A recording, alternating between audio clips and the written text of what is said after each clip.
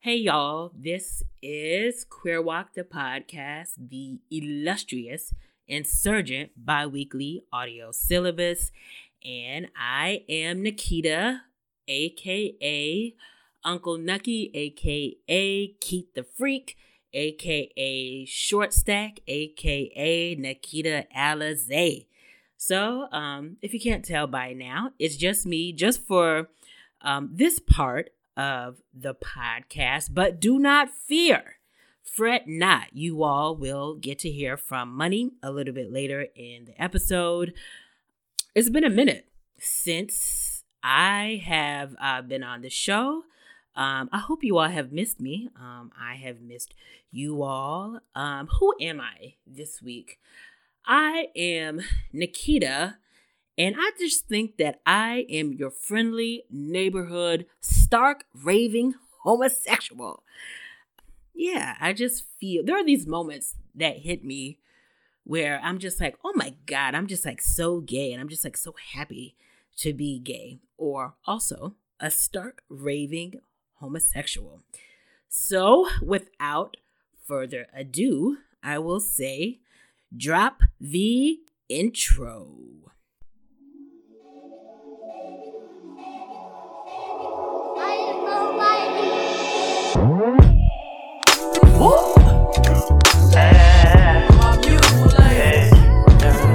Love your chocolate demeanor and your cocoa kisses. I see your glow from a distance. Your vibe incite my submission. I give you all of me. Wanna make you proud of me. We see the God in all you do. Your light is harmony. Hey, every type, darkest night, brightest light. I'm loving your soul. They hate you, replace you, taint you, but know that you gold. Worldwide from every continent. I just want you jiggle a little bit. Move them hips, feel that bliss. Hug your sis, make them piss. Don't resist your temptation. You're amazing, no limitation. My favorite in this matrix. We move by your vibration, and that's love. I hope you hear that on the daily, cause baby you love. I hope you hear that on the daily, cause baby you love. I hope you hear that on the daily, cause baby you love. You love. Hey. I hope you hear that on the daily, baby. I hope you do. I hope you hear that on the daily, baby. I hope you do. All right, and as we normally like to remind you all, the intro for this illustrious Insurgent bi-weekly audio syllabus is from Truth, one half of Mother Nature, and we know how much you all love the intro, so you can listen to Mother Nature's new album, Portals, and we have a link to that on Spotify. So go ahead, listen to that, and support them. So you can find us on all the social media things. So on IG and on Twitter, you can find us at QueerWalkPod, QueerWalkPod. You can also find us on the Book of Faces, Facebook.com/QueerWalkPod. You can find us on Tumblr, where this whole shebang began, and that is QueerWalk.com. So that's all of our social media stuff.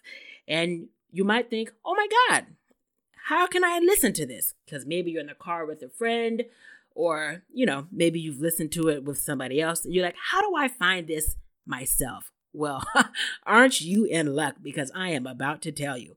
You can listen to us on Pocket Cast, Castbox, Stitcher, SoundCloud, and other major platforms where you can find podcasts except for Spotify. So, Money and I are the hosts of this program, but we would not be able to do it without you all, the community. So, I'm going to tell you how you can contribute to this here community. There are two ways you can contribute. You can donate by going to our Cash App, $QueerWalkPod. So, that's just a one-time donation, multiple time donation, however the spirit moves you to donate, right? So that could be, again, a one-time lump sum or whatever. There's also a way to be a sustainer of this here program, and that is by becoming a patron. So you can go to patreon.com/queerwalkpod, and we have some suggested amounts of how much you can donate a month, but you can go beyond or below that. And again, that's just a monthly ongoing way for you to contribute to this here program. So those are the two financial ways. You can break us off a little bread to the Queer Walk program, but you can also do other things, because it's like, we understand we are in the midst, unfortunately, of a global pandemic, and we are in economic tough times, so we understand. So again, do not fret. There are other ways you can contribute, and we like to say that you can love us out loud by doing the R's. What are the R's? Pray tell. I'm going to tell you again. That is, you can rate us, you can review us, you can request a topic. You can repost, retweet, and reply. So retweet the episodes and any other things that we tweet out, and reply. This is one of my personal favorites. This is where we get y'all's musings, thoughts, and insights on whatever we talked about or bumped our gums on the episode. And remember, anytime you're talking about us, with us, or to us, we encourage you to use the hashtag #QueerWOC to talk all things the podcast. And we also know that you all sometimes use the hashtag #QueerWOCPOD. And lest we forget, these are more public facing things that you can do. But, I understand that some of you are like me. You're introverts, you're shy, you're coquettish. So you want to send us something, a little bit more personal, something a touch more private. Well, you can send whatever your private missives compel you to send. You can shoot that right on to our Gmail, which is queerwalkpod@gmail.com. So you can share a Curved Chronicle with us. So Curved Chronicles, that is just your dating woe or win. If you have a topic you would like for us to discuss, a burning question on your heart or mind, or if you have a topic, it's like y'all like, hey, Money and Nikita, what y'all think about X, Y, and Z? Again, send that to our Gmail at queerwalkpod@gmail.com. So, something I want to say before I move on to our next topic is I just appreciate y'all, so much in bearing with Money and I. Sometimes, usually it's both of us doing the show. Other times it's Money doing the show by herself. Right now it's me doing it. And, capitalism, it doesn't just steal, resources. It doesn't just steal lives, but capitalism steals time, right? And so it's just so hard. Money is swamped and bogged down with work. And usually when she's doing an episode, by herself, it's because my time is stolen because I'm busy on the proverbial rig. And so she's right now, buried under a whole heap of papers and other, professorial things that she needs to do. So again, we just really appreciate y'all, bearing with us as we go through these little these little Queer Walk idiosyncrasies, and it's also difficult because, I'm on night shift and, she's on the West Coast and there's a 3-hour difference. So again, we appreciate y'all being flexible, with us. So, Lord, I feel like I need to add a segment on the show called Tales from the Rig, because y'all, I feel like this is the last little jaunt I did was the most ridiculous job experience I've had. From my lodging situation to the zany cast of characters that I was meeting on the job. I'm not going to get too much into it, but the first night I was staying in this place that was a dump on Airbnb. This woman lied to me, and I was just like, oh, this place is a mess. And then the final straw was some man downstairs. I mean, he got drunk and was just screaming from 10 p.m. till 4 p.m. and just laughing like a cartoon villain, screaming about the USA. And I was just like, okay, I got to get the hell up out of here. And so I, in fact, proceeded to get the hell out of there. So I ended up staying in a hotel. For the most part, that ended up being fine, except for the last night that I was there. What are the odds of this happening? So the last night I was there, I went to sleep late, and I was like, So I got laid off of the job in the evening, like at 6 p.m. And then I was like, I should drive back home. And then I was like, no, I'll do the responsible thing. I'll go to bed, get a good night's rest, and then just leave first thing in the morning. So that was the plan. Y'all, I wake up to like blood-curdling screams and knocking about in the next room over. It was Halloween, and the people in the room next to me were having just this intense, another drunken, fueled, just fighting, spewing, it was just outrageous. Some kind of brawl next door. Again, screaming and hollering. And then the next thing I hear, this woman screaming. She's like, if you keep it up, I will shoot you. And I was just like, oh, Lord heavens to Bessie. Some white woman is going to open fire in the room next to me. The police got called. It was just a whole shebang. And so I'm like, how on earth is it that my trip was bookended by white drunken nonsense at the beginning and at the end? And that's just the tip of the iceberg of all the wild shenanigans that were happening in my time away on the rig. Just a hot, blazing, flaming mess. Anyhow, I live to tell the tale, and I'm here with you all. So, moving on along to the Queer Walk of the week. Ooh, it's so nice to do that and not have money messing up the synchronicity of that. She always tries to blame it on me, but she really be the one messing it up. And, I'm here by myself, so I can finally set the record straight on that, because she always try to blame it on me.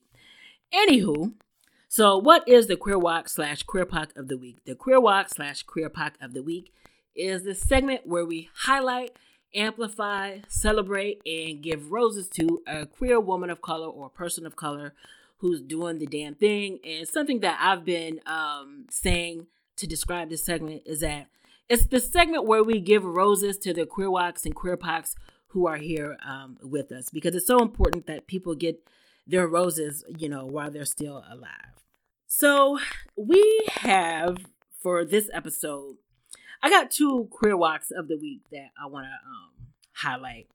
So there's a really pressing issue that's happening here in upstate New York.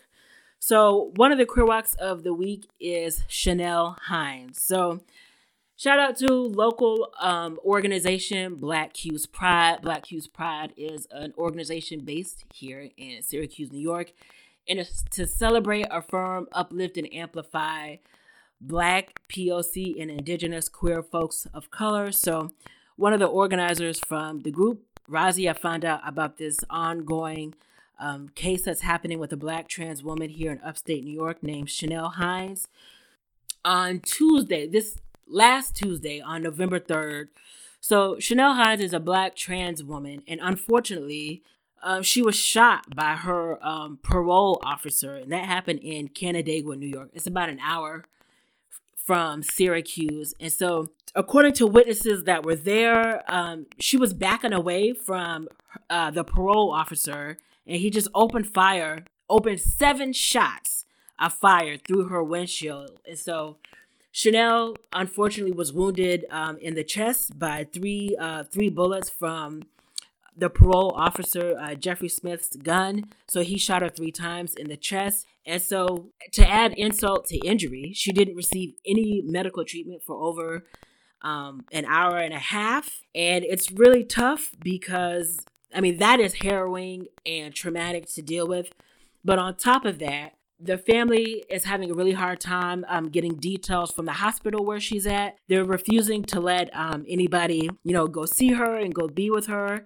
We don't know. She's still in critical condition right now. She's had to get multiple surgeries, and it seems like she's got to get more surgeries. And so, like I said, no visitors have been permitted, and they've only been letting her mom talk to her with these 5-minute phone calls. And what's horrific about this is that they're not letting they've threatened Chanel by saying if she tells any of the details about what happened with to her mother or anybody via the phone, they threaten to immediately disconnect the call, right? So that's just disgusting and disturbing. It's one thing. It's just sick that you experience something deeply traumatic as being shot multiple times in the chest by a parole officer, and then again not being able to share those details with the people who love and care about you the most. Just unconscionable and barbaric. Something that organizers and folks who know her and who are familiar with the case have been saying is that Chanel and others know that this parole officer has a violent history. Again, that's not surprising because we know that these agents, it's not only is it an inherently violent institution, but of course it never surprises us that the individuals and the agents in these violent and barbaric institutions often have these violent and barbaric histories. Chanel, her mom describes her as like, a very gentle and sensitive person. And even if she wasn't, there's just no reason. There's just no justifiable reason why a parole officer should be shooting anyone. And, this is just typical of the racist, transphobic, and sexist attacks that, unfortunately, that are just all too common against Black trans women. We have a link in the show notes. There's a GoFundMe because Chanel and the family desperately need an attorney to be able, to represent Chanel. There is some of the demands from the organizers. I'm going to read them to you right now. The demands are that Chanel's mom should be able to have immediate access to see and speak to her daughter, Chanel. The second demand is that Chanel should be recognized as a victim and all charges against her should be dropped. And there should be a full investigation opened on Officer Jeffrey Smith. He should be summarily terminated. Charges should be filed against him for his actions. So there's a really good flyer, that lays out what's happening. And again, we're going to put a link to the GoFundMe in the show notes. And so we're going to donate from Queer Walk, and we encourage you all to donate as you can. And as we find out more information, we'll be sure to share what's going on with Chanel Hines. And we just want you all to keep her and her family and her mama uplifted. It's just I just hate that we just continue to see, these kinds of violences meted out against Black trans women. They're just unjustifiable.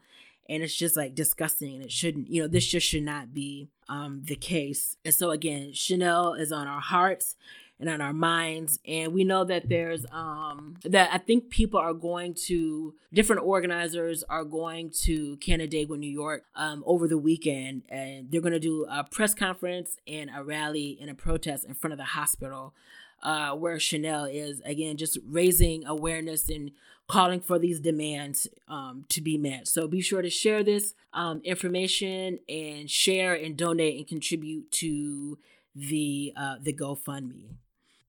And so the second Queer Walk of the week for this episode is Juju from A Little Juju podcast. And so Juju is somebody who we have talked about a lot and uplifted and celebrated on the show. And so at the top of the show, I mentioned that you would hear from Money a little bit later. Money is not alone when you hear from her. Money had the privilege and the honor to actually do an interview with Juju. And so you'll get to hear that interview later on in the show. So I'm not going to give too much away about Juju because you learn so much from and about her in that really amazing and fantastic interview and conversation that she had with Money.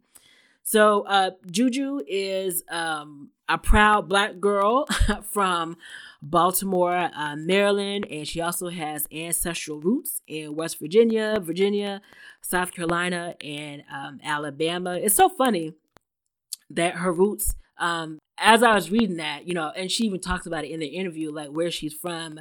You can hear her little Southern accent in her interview, and it just made me smile so much. And so Juju is a conjurer, a healer, a medium, a spiritual advisor, teacher, and a podcaster. And there's one of my favorite parts in the interview is one of the things that we always talk about when we talk about Juju on the show, and when you listen to her show, A Little Juju Podcast, something that becomes so abundantly and apparently clear is that Juju is a motherfucking teacher. They also talk about this in the interview. It's not just the fact that Juju is a teacher, but she's also a hardcore and like serious researcher. And they spend some time in the interview talking about her process in terms of like how she gathers resources and materials and information on her podcast, and how she shares that information with us. So one of the things that I'm just so blown away by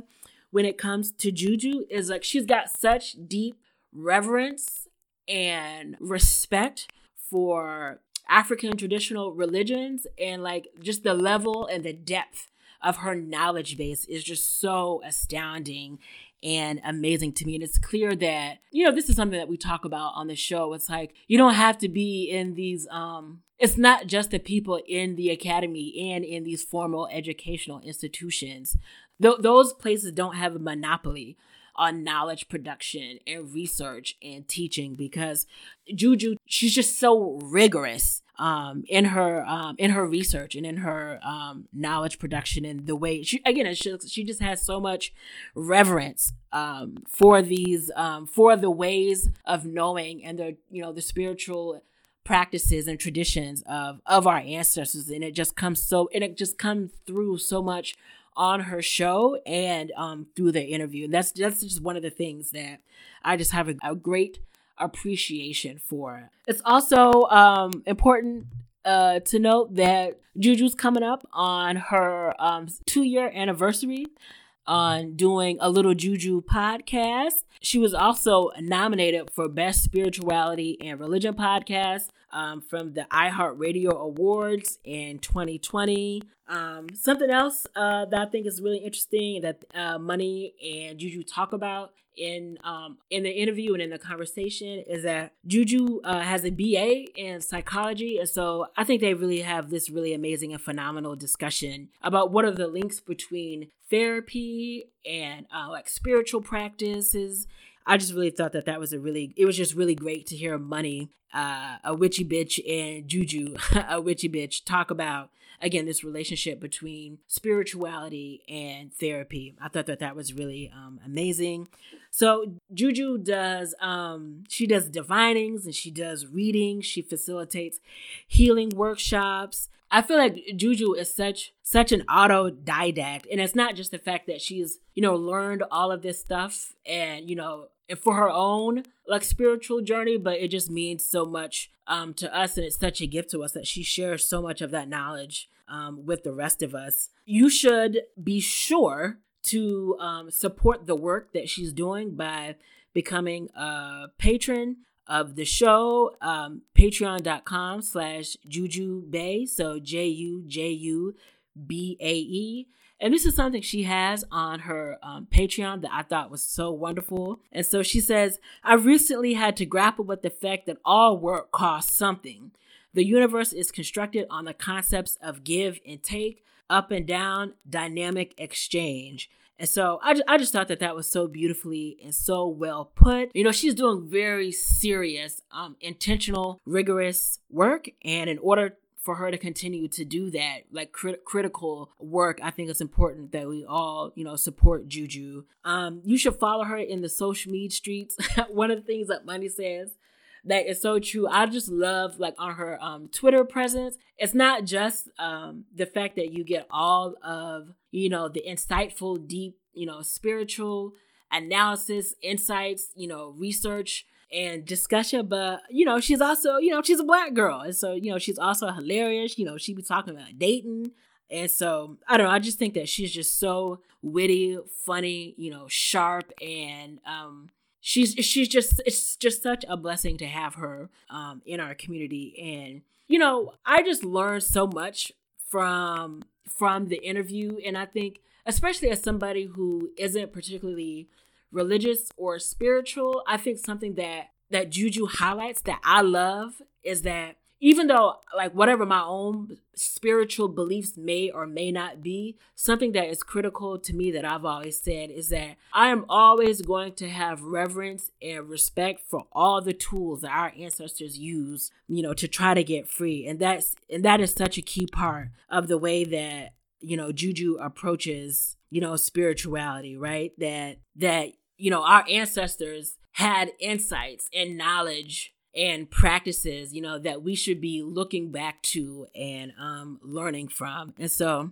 again, there's so much more that, you're going to be graced with and blessed with when, you listen to the interview and the conversation that Money has with her later on in the episode. So just so much love and appreciation for Juju. Something that I wanted to also mention is that one of the things that Money mentioned is actually, so by the time this episode drops, so Thursday, the 12th, the following Thursday, so November 19th, Juju is doing a Hoodoo 101.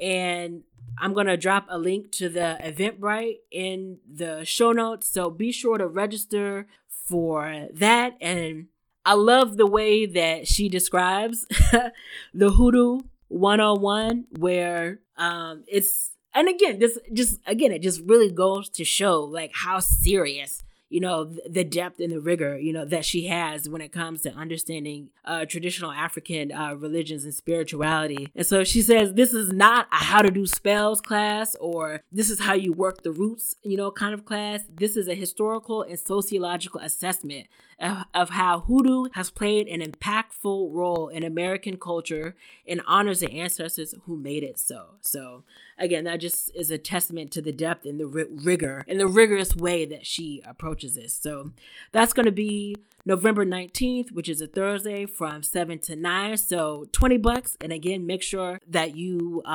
you register. And again, she's blessing us with so much information. It takes time, energy, and resources to do that work. So make sure you buy your ticket and, be ready to be blessed by the wisdom and the magic that is Juju. Alrighty.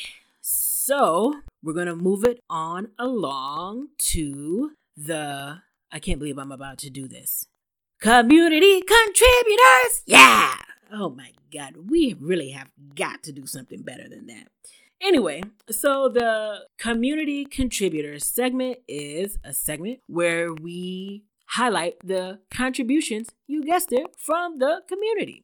So the new patrons for this week are, I don't know if that's Veronique or Veronique, but thank you so much for becoming a patron. And shout out to Candace. Candace upped their monthly pledge. And shout out to the donations coming through on Cash App. Y'all, we just gonna have to rename this segment the M. Martinez, because yet again, here we have M. Martinez coming through, breaking us a little something off in the Cash App. So thank you to M. Martinez for always showing up in the Cash App.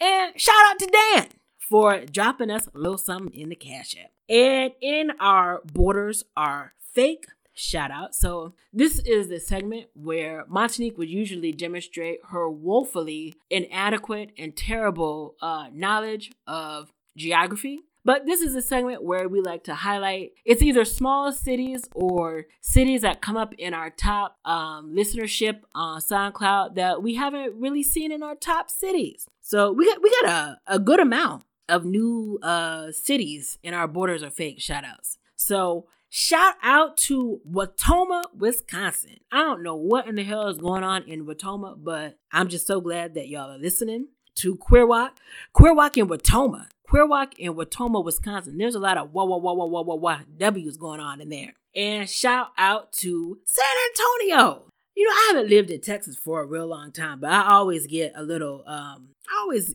feel nostalgic for Texas when y'all come up in our top cities. And shout out to Federal Way, Washington. I just wanted to shout that out because that's up by Money's new home. And get ready. We're about to go international. So we got Hanoi, Vietnam in the building. Hot damn. Alrighty. I don't think we ever had Vietnam in the top cities. And not to be outdone, shout out to Port-au-Prince, Haiti. Whew. And it's so funny because, I just talked about Juju. We got Juju, on this interview. Haiti plays such a central role in, traditional African spirituality. And, Haiti also just holds a special place, in our revolutionary hearts over here at Queer Walk, because you think about, Haiti being the first Black free nation in the Western Hemisphere. So, I just get chills thinking about Haiti. So shout out to Queer Walk listeners in Port-au-Prince. Shout out to all the new cities in the borders are fake shout outs. And I just want to give a shout out to Aviva, because Aviva is always coming through, Queer Walk listener. One of my favorite things after we post an episode is Aviva always comes through with such meaningful insights and musings on the last or the most recent episode, and it's just, it's just meaningfully engaging with the show. And I just really I said this to you, I think in the DMs, but I just want to say it on the mic, but I really always look forward to your musings and your thoughts on the episode. So just wanted to give you some love there, Aviva. All right, so this is where we would normally do the mental moment with Money, but because Money is very deep in, her therapizing and professorizing, is that how I'm gonna do it? Because she's very knee deep in those duties, she's not here to give us a mental moment with Money. So I'm going to encourage y'all to go back and listen to the solo episode she did and get caught up on that, where she talks about compassion fatigue. And y'all know she loves alliteration and she loves a list. So go back and check out the 4 C's in terms of how to deal with compassion fatigue. So we're not going to do a word on this episode, but I do want to ask y'all a question. So as y'all know, as y'all know, we have a new president, but Lord have mercy. We don't know if the Orange Menace, we're in the midst of a coup where his despicable, disgusting orange ass, might try to hold on. So I guess we have a tentative new president, but I say all that to say that there's been a lot of discourse and discussion about the election. So I was wondering, I know it's kind of tough because our show is bi-weekly. So if you don't immediately have like a hot take on something, if we don't immediately have a hot take on something, then, 2 weeks goes by and then, the media cycle, the news cycle immediately changes. But I just had a lot of thoughts about how, we tend to talk about, constituencies and like politics and electoral politics. So I've been gathering some resources and some thoughts and ideas about that. So I guess I want to open it up to y'all. Would it feel dated? Would it feel old hat if I on the next episode, just like shot the shit and just talked with y'all about some of the things that I've been noticing and just some little pet peeves, that I have in the that have come about and that have revealed themselves in the electoral politics discourse. So let me know. Use the hashtag QueerWOC. Shoot us a tweet. Shoot us an email and let me know. Like, hey, would y'all want to hear that? Is that something that would be interesting to y'all? And it's like something that we really do try to do on the show is I feel like Queer Walk. Well, I feel like we're like a good lover. We're not trying to go fast. We're not trying to give you the wham bam. We're trying to go deep, trying to take us slow. And so with that said, it takes a lot of time to peruse, gather, and figure out like a lot of the different points of discussion that are happening, around like current events. So I usually like to take my time to gather my thoughts and gather the resources instead of just having the hottest, fastest take on a thing. So let me know if that would be interesting to y'all. If y'all are like, bitch, nuh-uh, that's going to be too late. Or if you're like, yeah, Nikita, we want to hear you bump your gums about that.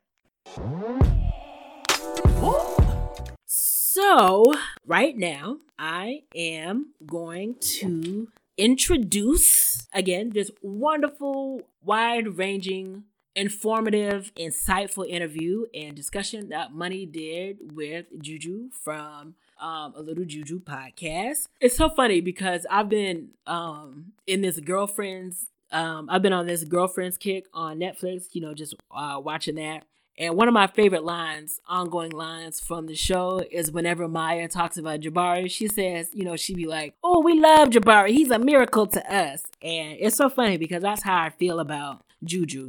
I really do believe and feel that Juju is she's such a miracle and a blessing to us. And I just love this interview so much. I edited it, so I guess I should go ahead and say, forgive whatever poor editing might have occurred in the episode, but in the interview rather. But I just had so much fun listening to it. I laughed a lot, and I feel like I learned a lot. So, without further ado, get into and enjoy this interview. Hey, Juju. Hey. Thank you so much for coming on Queer Walk, making time in your schedule to talk with me today. Thank you. I appreciate it, and I love the show, so I feel honored to be on. Oh my gosh, don't say that. I was just about to say, this is so long overdue because I've been such a stan of you for so long. Yeah, I'm like, we should have been made this happen. I know, honestly, for real. Yeah. Same. The feeling is mutual, Money. Yeah. Wow. So every time we have a guest on the podcast, we always start off with asking them their origin story because, telling our stories is a big part of Queer Walk, and I feel like not in any small way that you are like a superhero to us in our community. So can you tell us a little bit about how Juju came to be and where you're from? Okay. Yeah, I'm from Baltimore, Maryland, born and raised, but I have to shout out my ancestral roots in South Carolina, Alabama, West Virginia, and Virginia as well. So I feel like I was influenced a lot of people who were from those places, so I carry that as well. But I'm from Baltimore. And I don't know, I'm black, I'm bi, I am a bad bitch witch, conjurer, I practice hoodoo, African American religion, and also Ifa, which is a West African Nigerian Yoruba tradition religion. And yeah, like I feel like I'm just kind of regular, but I also like do very witchy things and spiritual work, and I have a podcast as well where I talk about Black ass spirituality and Black ass traditions and how we can use what our ancestors gave us and our spiritual traditions to get free, to reach liberation, to reach healing, etc., etc. And I'm on the journey of figuring that out. I don't know all the answers, but just be trying to share what I do know and tell my story as I can. And yeah, I think I've always been this way. I've always been super spiritual. Didn't always practice indigenous religions or what I would consider Black traditions, but I always was someone who was very devoted to a higher power or just knew that there was more out there for me to connect with. And I did that through Christianity for a long time, and then try to do it through atheism, and I've just went through a whole process of different identities, spiritual identities, and I've landed here and found home where I am now. Yes. I was just stuck on the fact that you think you're regular, and this just am. Oh my gosh, this just makes me think of actually this quote from When Chicken Heads Come Home to Roost, which is not my favorite feminist book, but Joan Morgan did something with hip-hop feminism. But like in the very first chapter of that book, she was like, I didn't know what like feminism was. I just knew that the women in my life like walked on water to make things happen. And it just reminds me of like whenever I meet like one of y'all in my podcast community, like y'all are doing such transformative, huge things, and just like, oh yep, this is just me. This is just my magic that like is regular to you. But yeah, so you said that you found home in ATRs, but started off in like more of the Abrahamic traditions of Christianity. how did you first stumble into ATRs? Like, what was the exposure moment? The exposure moment, I think, was maybe in 2015, No. My first exposure moment was in 2013. And I was in Spelman College at the time. And I randomly got into Iyanla Vanzant, you know, you know, we can say our things about Auntie, you know, she's interesting. But at the time, I was just super into her for some reason. There was something about her that was compelling to me amidst even all her stuff. So I got one of her books. It was one of her first books that she doesn't even talk about, that she doesn't even promote. It was like one of them undercover books.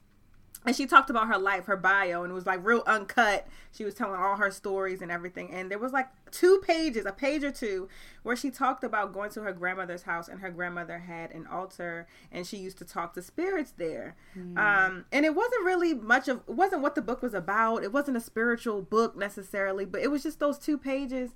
And she was like, yeah, there was a glass of water and pictures of the ancestors and a candle. And in that, when I read those words, I was like, I have to do that.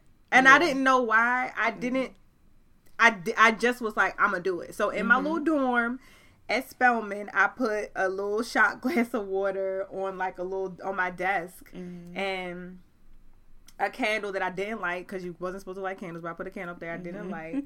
And I didn't have any pictures, but that's it. And every day I would change the water out. I wasn't talking to anyone. I was just I have to do this for my ancestors. And my ex at the time would be like, what are you doing? I'm like, this for the ancestors. I don't know, but I gotta do it. And I think that was my first time that I just felt pulled to do something. Wasn't quite sure why or how, but yeah, it just happened like that. And then from that point on, the altar came up and it came down, because I didn't have a regular practice of it. But then I think fast forward to maybe 2014, 15, I just started following people on Facebook who were just talking about spirits and ancestors and dreams and, you know, premonitions and hoodoo. And I'm like, this is exciting something. My Scorpio moon is all excited. So then that's it. I just got serious about it, found elders, and then the rest is history, honestly. With a Scorpio moon, you were just destined to be here. Yes. Yeah. When I think about Scorpio, it's all of the interest in the taboo, the occult. And with your moon in that position, oh, girl. That's all me. Give me the dark. Yes. That's it. That's a wrap. So, okay, I didn't think of this question before, but your story of how you came into ATRs is making me think of it. Rachel True and Mecca, the astrologer, did this talk the other day, this Black Girl Magic talk about tarot and astrology. And Rachel said something on there about you have to crawl before you float on your broomstick, right? And so your story just made me think about how people overlook those beginning moments of coming into African traditions. Right. What's one thing that you think a lot of baby witches, baby brujas skip in their spiritual process? Well, let me start with, sometimes I think that we can, because I did it too, wanting to jump to I'm about to get readings. Oh, I'm about to, I need to buy all of the things that I see online that means that I'm a spiritualist, or that means that I'm a witch. And it's really about those things that we didn't notice that we did in our homes, or that maybe our grandmothers did, or our aunts did, or, you know, the dreams that we have, or even if your auntie even told you I dreamt a fish, somebody pregnant, it's those small, quote unquote, small occurrences and things that's oh, I'm a part of this. I'm connected to this. I can get the candles. I can get the roots. I can do that. But I also already have a knowledge within me already that is already around me. Whether I've called it indigenous African witch, spirit, all of that. It's already been here. We've seen it in church. We've seen it in the mosque. So it's not thinking that this work is outside of you. It's already in you already, and it's been there. So I think we skip that part and go to the external when it's really a deeply internal work, and it's been present our whole lives. Yes. I feel like that just lit me up. It's already in you, right? It's the culture. Right. I love your segment, Juju for the Culture. It just shows like how much our practices as Black folks are connected to these spiritual practices. Deeply. Yeah. It makes me think about my great-grandma, my grandma. They used to put like crosses over people's pictures who have passed. And they're like, oh, we do that so they don't fade. Right? Yeah. And it's like, what? Look, see? That type of shit. Like, huh? Yes, that. Yeah. So, like, all the old pictures in my family albums have, like, crosses over the people's heads who passed on. Yeah. So, I think the thing that has struck me the most about your work is how much of an educator you are. And just the amount of information that I've learned from you, from the podcast, from going to your Hoodoo 101 classes, like, your Instagram lives. Like, girl, you just be teaching. And I'm just, oh gosh, I think something we share, because I know, and we're going to get into this, but like you also went to grad school for psych, and girl, I got kicked right up out of that psychology program in grad school. So just like even that process of like being excluded from these traditional paths of teaching and finding alternative or decolonized paths of educating our folks. I just admired you so much for that, and also have learned so much from you. Wow. And so I have a nerdy question about what's your research process like? Like, how do you gather information for your episodes, for your classes? It's just, I appreciate you saying this to me, because I need to hear it, because I don't see myself as that often. And girl, you a whole professor. No, okay. And like, I'm trying to like just take that in. Okay, thank you. Department of Religious Studies. Okay. Okay, so I have to like decolonize my own ideas about being a professor, professorship and stuff too. I'm still working through that. So I really appreciate that. But I don't know. I like the internet. I'll be on the internet and I'm just Googling. I'm looking at articles. I'm going on them little sites that get the articles for free that you're not supposed to get for free. Whatever that is. I've been using them little illegal sites and I just read. Like, I love to read. I love to read Black women's works. So it's really just articles. I just read about a bunch of different things. I see something that I don't know in one article, then I'm looking it up and I'm on JSTOR, or I'm telling somebody like, hey, can you give me that? Send me that article, because you got access. That's the work too. That's the work. People who got access send to people who ain't got the access. Exactly. To literature.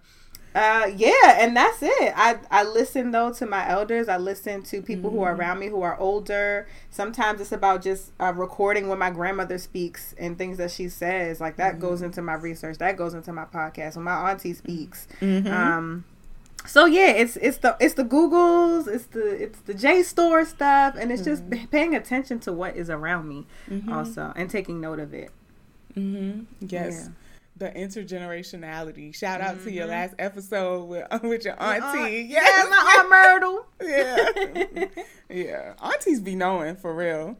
They be knowing. Like, that's a reason why that title auntie is also like, an exalted one in the community too. Yep. Reverence to the aunties. Yeah. Okay, so I have a question about queerness and spirituality. I mean, related to to both of our podcasts and who we are as people, but also I think in my work with clients and seeing queer folks in therapy, a lot of times people see these two identities as not being able to coexist together, being a spiritual person and a queer person. And I mean, your podcast just shatters that binary, right? So can you just talk a little bit about how ATRs specifically don't fuck with that binary of like you either queer or spiritual and can't be both? The fact that, I mean, I think it all goes back to people thinking that blackness doesn't encapsulate queerness. And we know that is not true because we see queerness in Black people all the time. We know Black queer people. Like, that is just not true. Just period. It's a lie. And so if these are traditions for black people, created by black people, it would have to include the multitudes of ways that we show up, which include being gay, queer, trans, non-binary, man, woman, anything. It includes all of us. That's the whole point of these traditions, that we can use the power that includes all of us to be able to create new realities, to manifest, to fight, to heal. And so it really baffles me how people would think that being quote unquote spiritual does not include our full identities. And I think that's just a projection of, the very whitewashed colonial Christian mindset that we are all affected by, whether we identify as spiritual Christian or not. Yeah. We've all been impacted by Christianity, that form of Christianity at least. And so to project it into ancient traditions that existed before Christianity was even created, to really, it's like, it doesn't make sense. It's hard for me to even explain because it just don't make sense. Like we see examples in many texts, in many different traditions of spirits who carry multiple genders, no genders at all, switch between genders whenever they feel like it. You see that especially in like Orisha tradition. And there's Nigerian so many stories of like gender fluidity. So like we can see that from traditions that are thousands and thousands and thousands and thousands and thousands of years old. So you mean to tell me that like that's a lie? Like, and I just no. No. Yeah, I think about like how that cultural piece of Christianity has like tried to take sex out of spirituality, as if sex isn't a spiritual or energetic process. Right. And that our relationships aren't inherently intangible as well. Like the only way that we have relationships are physical ones. I'm like, no, there's all these parts of a relationship that we can't touch. Yes. And that's spirit. It's all spirit. It's all spirit. So we can't separate ourselves from the spirit of everything. So if I am who I am, that's part of spirit. Right. If I am who I am, that's a part of a creator. That's a part of God. That's a part of the universe. So how can I separate my queerness or whatever from God, from godliness? I can't. Period. Damn. I was about to say purred. And that's on it. Yes. Right. Yeah. Even when I think about like my own like spiritual practices and learning a lot from you, that we are just another element of nature. And I think that Black traditions teach us that, indigenous traditions teach us that. But, these colonized Western white traditions attempt to position humans in like this hierarchy of like, we just extract and use nature, that we're not a part of it. Right. And see where that's gotten us. Exactly. And I'm like, when I think about queerness and spirituality, I also look at the natural world and how fluid and changing and interrelated and non-monogamous nature is. Yeah. Right. We are just we are nature. Yeah. So like, how could I? Yeah, it's the whole. Yeah, humans are better, and we, like I said, you can see outside how that's taken us. That us thinking that we're supposed to extract and take and take and take. Right. Yeah, I'm on the West Coast now, and them wildfires, they scared me. I ain't never experienced nothing like that before, so I was like, oh, the Earth is mad. she not having it. Yeah. She like, I'm upset, and it's turning up, rightfully so. Yeah. Especially the one that was started by a gender reveal. It's like, gender is killing the Earth. Like, can we not do this? Listen. All right. So I hit you up about recording together for this, specifically because of a tweet that you tweeted. And if y'all not following Juju on Twitter, it is a good time. Y'all should go follow Juju on Twitter.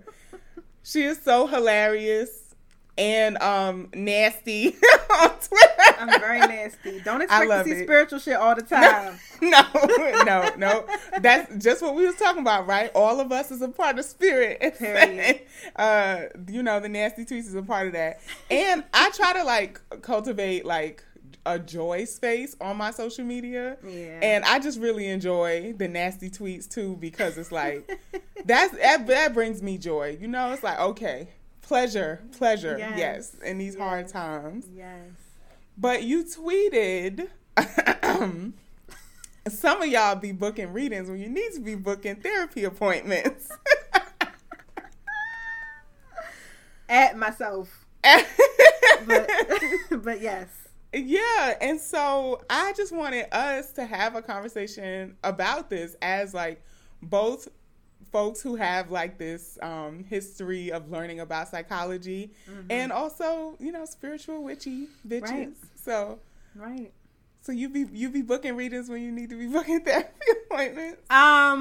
So I think I used to a lot more. I think sometimes I would start pulling cards on things that were really just about my trauma, and it was like, baby, this ain't about the spirits, honey. This about some other stuff. But yeah, I mean, I noticed a lot of things. So when I was doing readings full time, I would be in sessions with people, and the cards are just telling me this person needs therapy. Like, this ain't even a space, because they probably couldn't even handle the information that you could really give them, because they're gonna need somebody to walk them through some of the stuff that comes up. Yeah. And so often I'll be like, baby, you need therapy. Like, do you have a therapist? Do you have some type of support system? And they're like, no, I'm not doing that. I don't want to do that. So there is this energy of people being more open to the spiritual advices, but not to actually uncovering what the spiritual advices will bring about and talk about. Yeah, so that concerned me. That concerned me, because I'm not a therapist. So in a reading with you, I can be like, you can talk to me. I'm really empathetic. I can make you feel real good, but I'm not a therapist. So someone's going to have to help you process some of this stuff that I'm pulling up around your childhood that you haven't worked through. Right.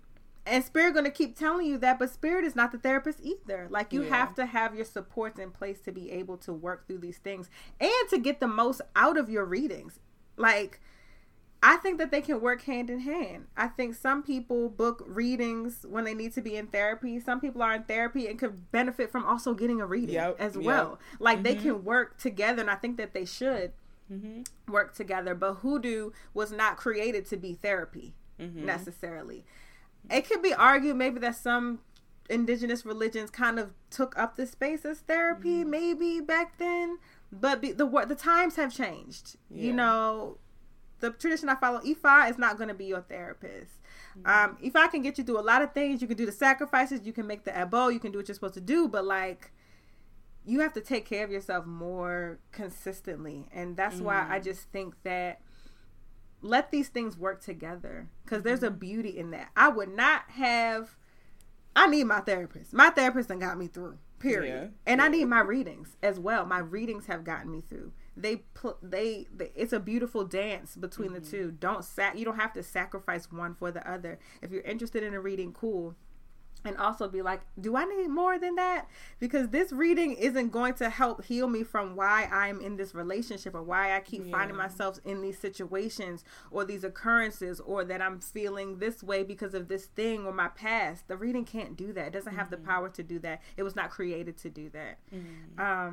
And therapy alone, if you feel like you need a reading, there's some insight that maybe your therapist won't be able to get to, that your reader can get to, that the diviner can get to, that the spirit can get to like help. And I would always go to my therapist and be like, okay, so this came up in my divination around something to work through, and then my therapist could take that and use the tools and the study and the research and the science that she had to be like, okay, let's move from that place that your spirit said we should move from. And then I got the most benefit out of it.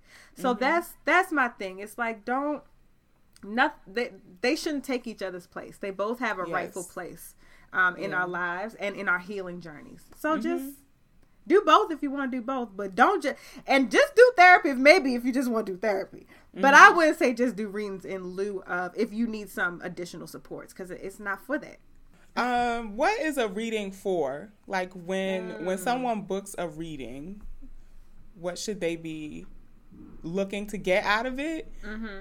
Like, is there any like pre-work you should do before a reading? Well, readings are for clarity and insight.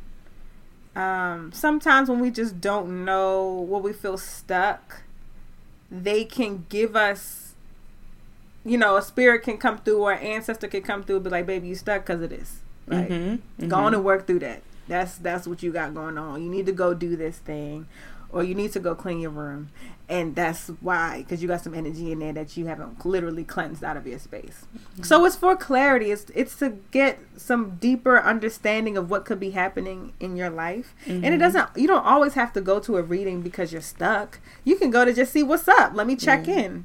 I used to love reading people who just like, nothing's wrong, I just need to check in. Like, okay, cool, let's just check in. Yeah. So there can be pre-work, but I would say the pre-work is mostly being open and not asking questions that you don't want the truth, you know, that you don't want an answer to. You know, people will come, should I be in this relationship or should I be with this person? And if spirit is like, hell no, it's like, are you in the place to then make the decision to leave that relationship or whatever thing that comes up for you?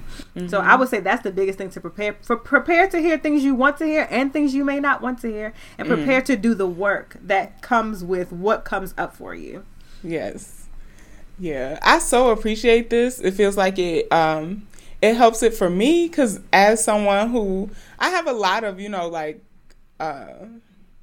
earthy, witchy bitch practices, and I'm also a therapist, and so seeing the difference between the two spaces as like the spirit, the readings, you know, even tarot, like pulling cards and stuff, is for clarity, and therapy is like the footwork space, like the process space. Like this is where I get the tangible tools to like work through what I'm getting clarity on. Correct. Yep. Yeah. Or to be able to not be reactive in an emotional or traumatic way, like just reenacting my trauma or responding from emotion, and actually be able to get the clarity that I'm supposed to be getting from a reading. Yes. My spirits tell me all the time, you need to be in therapy. Like there was a period I wasn't in it anymore, and they was like, baby, you on your readings, but you need to be in therapy. It was to the point, it was like, we're not going to talk to you anymore until you get a therapist. And I was like, okay, damn. Yeah. So like, it's important. Yeah. I so appreciate that, like, that piece that you've been doing like publicly, and allowing other people in on your journey this year about going to your ancestors with questions around relationships. You know, I'm an MFT, that's like a relational therapist. And seeing the limits of what the ancestors can offer too, because they can only help you from the extent that they healed. And like being the one to break those patterns, you need support through that, like this realm support, and therapy is that space. Yes, we need the living and we need the dead, so we need all. Like you said, our ancestors can only help us as much as they have helped themselves, and some of them have not had an opportunity to help themselves, even in the spirit realm. I was thinking about this so much since I asked you, like, let's talk about this, about like mental health and spiritual health, and them both being dimensions of our wellness. And I was also thinking about things like mental illnesses, because I think because I started my therapeutic career working in severe mental illness, and the difference between like, am I tripping or is this spiritual? And like, you know, like I forget all the clairs, the like claircognizant, clairvoyant. Yeah. So like how we're able to differentiate between those gifts, those powers that we can tap into, and a mental health disturbance, right? And I think, one, you're right, like doing that process work can give you clarity on that. And two, I think it's about the amount to which it's disturbing us, like our global functioning. Yes. So, so I think I'm also saying this because, Black folks, like when you do something different than like the norm, they're like, "Ooh, girl, you sound crazy. You look crazy. You hearing things now? Oh, you see things now?" I'm like, no, like the difference is like this is something that I'm seeking out and getting another way of seeing and being versus something that is intrusive and taken away from my mental health. Like, exactly. Being able to talk to my ancestors has decreased my mental health issues. Like that. The way the anxiety come down after cleaning the altar, though. Yes, a real thing. I just had to do that last night because I was going through something. I was like, oh, let me go, and then I was like, oh, I feel better. Oh yeah, this is a tool. Yes, yeah. Yes. Oh my gosh, such good information. Thank you, Juju. Of course. Yeah. I'm glad that you said the part about, because I think about that too, like, I've talked about how historically, I think for Black folks who have been hospitalized or who have seen and who hear, some of that, not all of that, but some of that is a response to not having the tools for people who are mediums, for people who just see and hear and experience, and that can get so overwhelming and it can get out of control to where it develops into something else, and then on top of just our traumas that impacted as well. Yeah. But I noticed that sometimes people are like, they'll say to me like, I believe you. Like, all of that is not real. Like, schizophrenia is not real. All these things are not real. Like, no, that shit is real. It's real. That is real. Please don't take what I'm saying to say that is not real, because it's about how it is impacting our day-to-day lives. If people cannot function, if they're not able to live in the world and have an enjoyable life and experience, it is real and it is impacting them. And there needs to be supports that come through to support them. They can be in tandem with medical supports or therapy, and it can be with spiritual stuff too. Maybe a reader needs to come in and cast some spirits off, and then that person might need medication, and then that person may need follow-up therapy, and then they can all work together. But it's all real, regardless of how the person arrived to a particular state.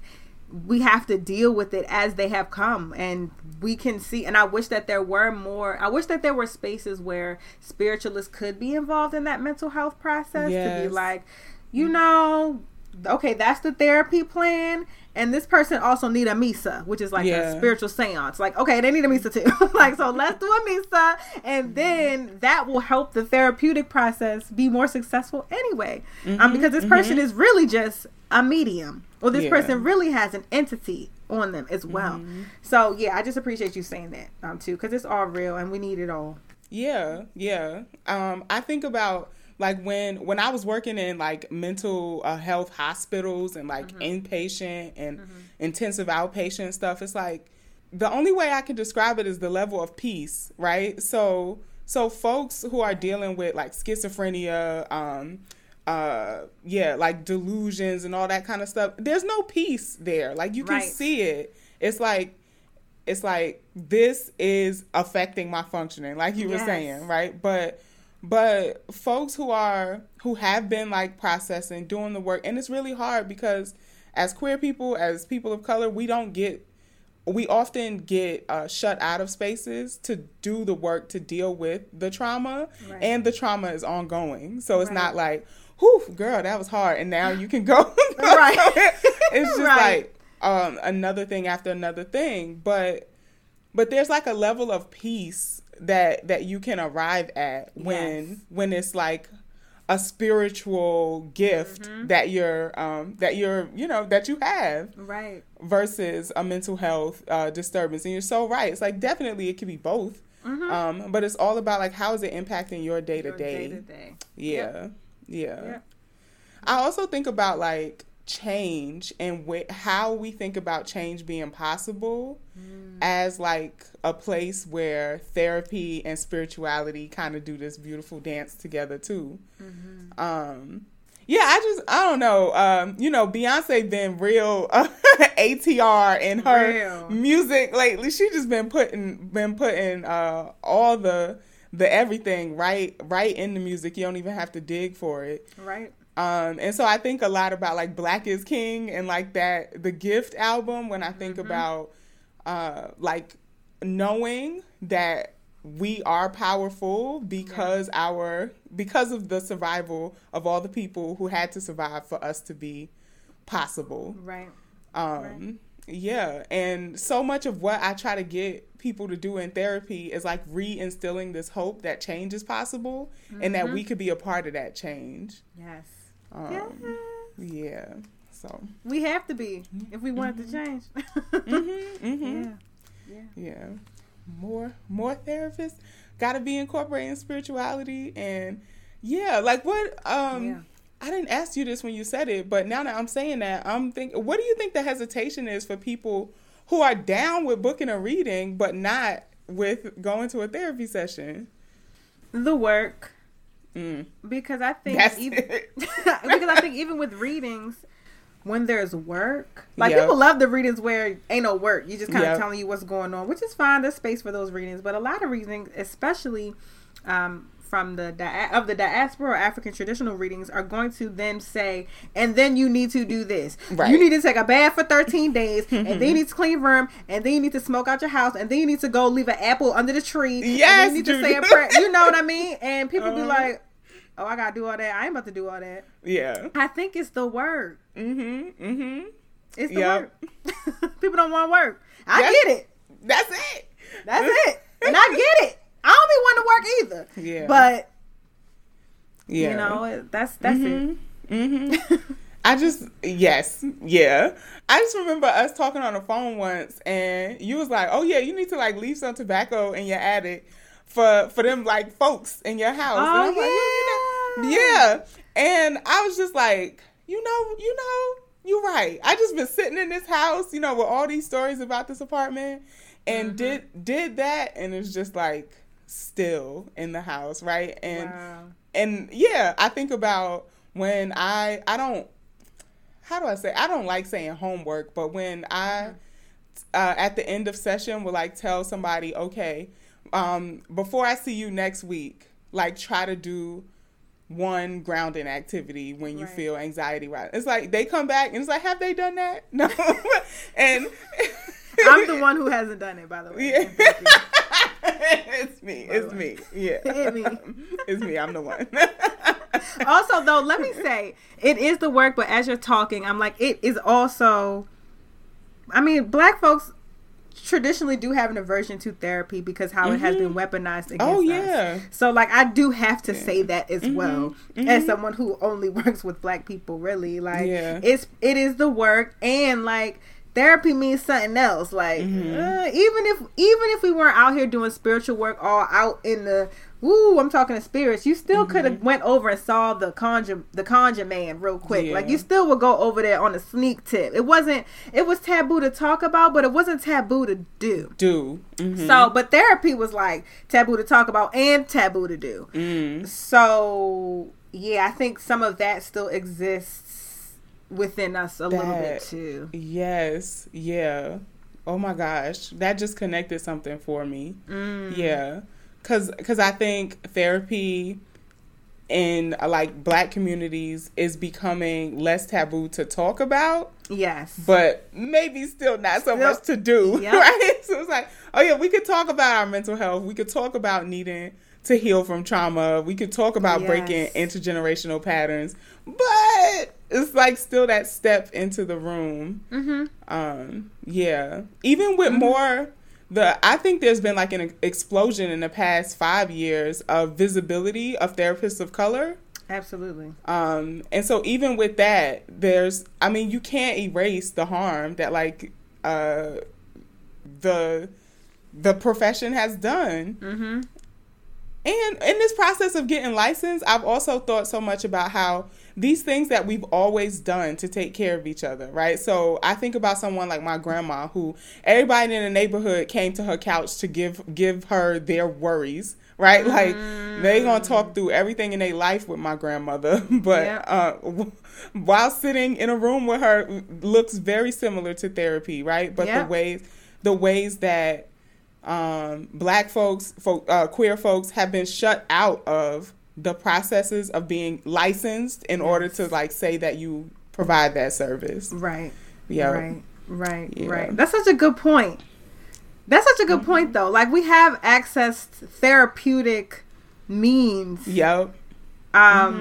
Without the institution of therapy or white therapy, traditional, white therapy. And I think that's important to be uplifted and said as well, because it's not like we don't want to heal or that we don't want to talk to anybody, because we'll talk to somebody. Exactly. There's just a very real lack of trust, I think, too. And like I said, the ways that it has been weaponized against us and our identities, and it's real. Yep. Yeah. I've been on this since like last Pride, but I feel like in the conversation of reparations, we also need to be talking about the mental health field and reparations for marginalized communities, but communities of color specifically. Yes. Whether that looks like all Black folks having free access to therapy, or something that, you got to address the harm. You got to address the harm. And until that's repaired, there's always going to be that distrust with the system. Absolutely. Yeah. A whole bunch of money ain't going to do nothing for us if we are not well. Right. My next question.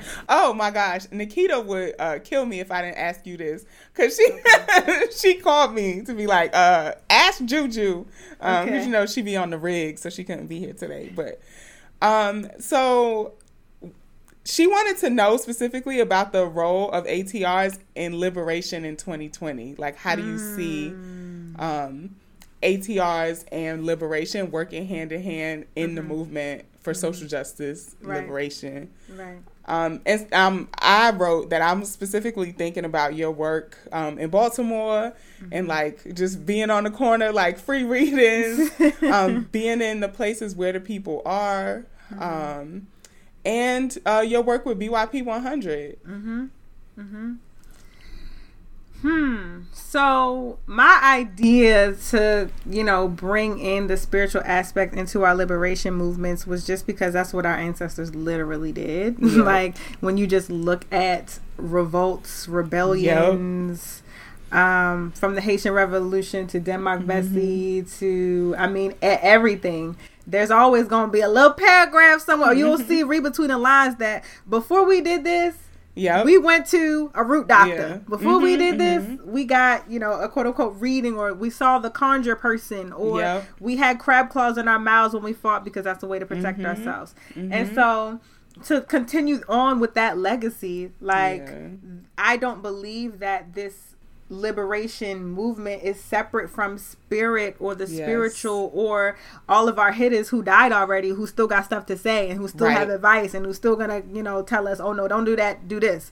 So when I was in BYP 100, like, they made sure they got readings, like when we was about to do certain things, or when we could do actions, when we couldn't do actions, when was it going to be safe this weekend. Sometimes it was like, nah, we can't do that then, but we need to do it this time. We need to wait for this. If we're going to do this, somebody needs to go rechange the altar water to we got them ancestral spirits was coming down and talking. So I think that in 2020, that's kind of how we can move forward. It's like calling on the people who were organizers, who have deceased, who still have things to say. Ain't gonna wear.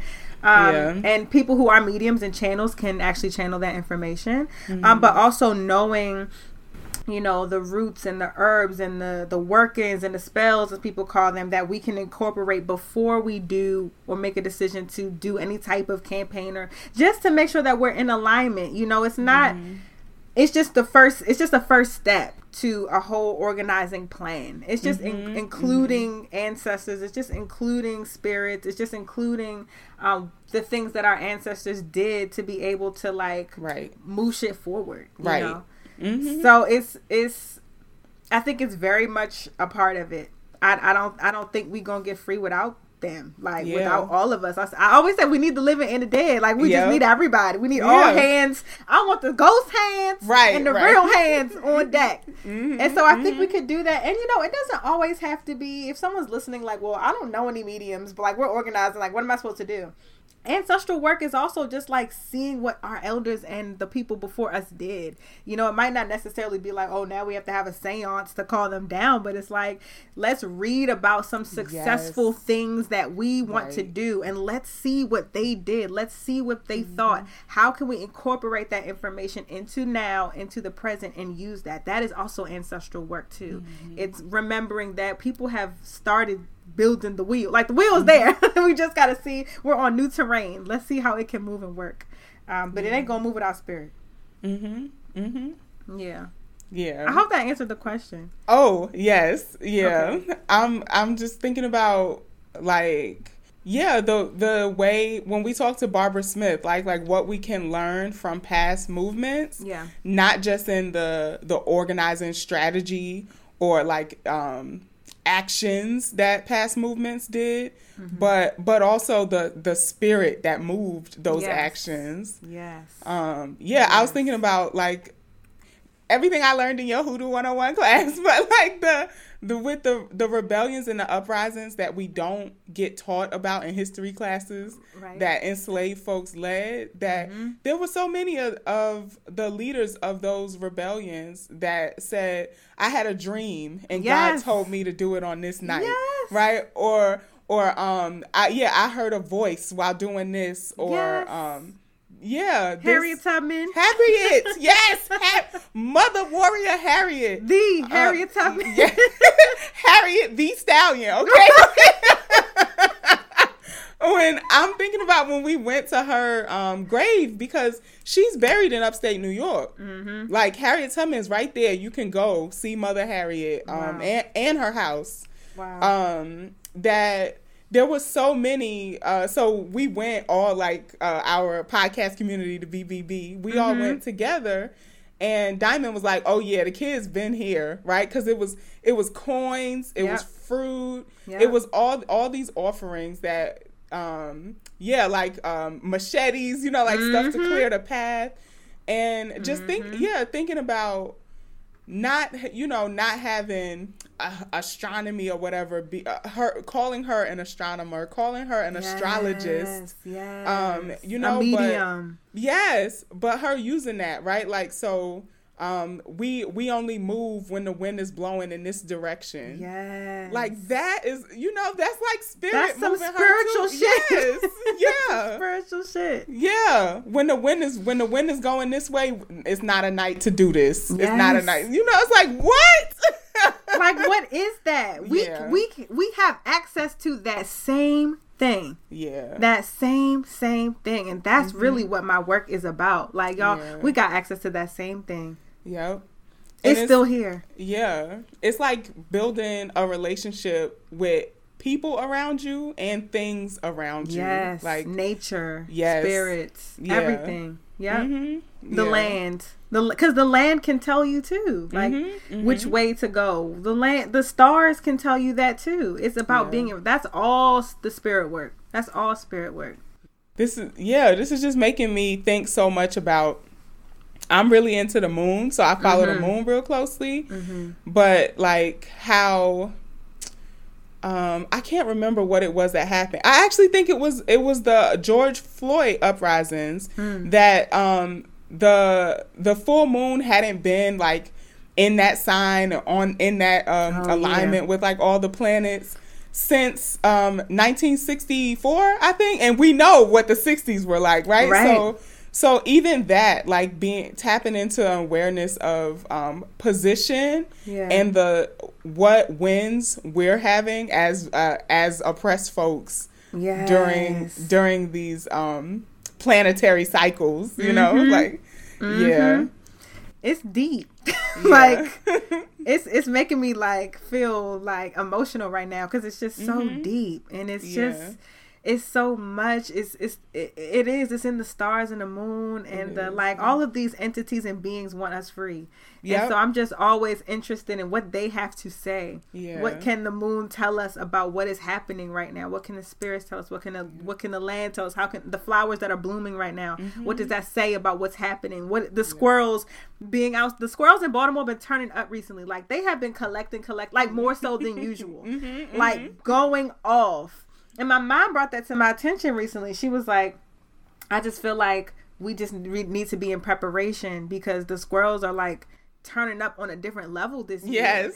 And I'm like, look at my mother like divining with the squirrels, but also like, yeah, like I can, like that is a whole, like we can use all of the tools. Like we have nature tools. We have spirit tools.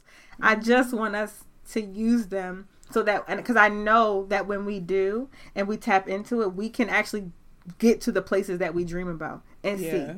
Yeah. Juju.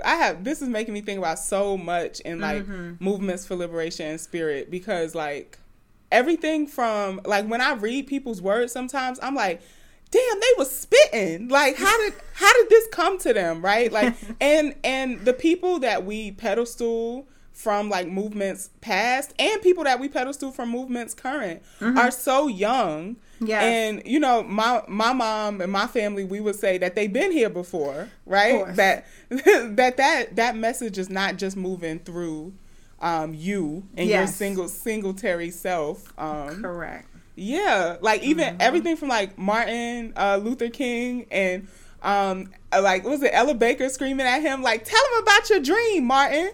It was a dream, right? It wasn't a dream, a dream, right? And that's like what galvanizes a whole movement is a dream he had, right? And I think about that a lot, like the spirit moving through us, even in like these revolutionary moments. Yes, always does. And then that dream also, and that movement also being centered in Black church. That means something too. Yeah. Like organizing in church spaces. Right. Singing church hymns.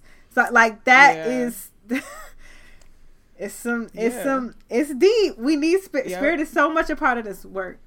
It's always been connected. You're so right. Like the church, not just as like a building, but like a hub of like energetic movement. Like I was saying before when we were talking about mental health and readings, like but a place where we believe that change is possible. Yes. Like that's what the church is and was. Yeah.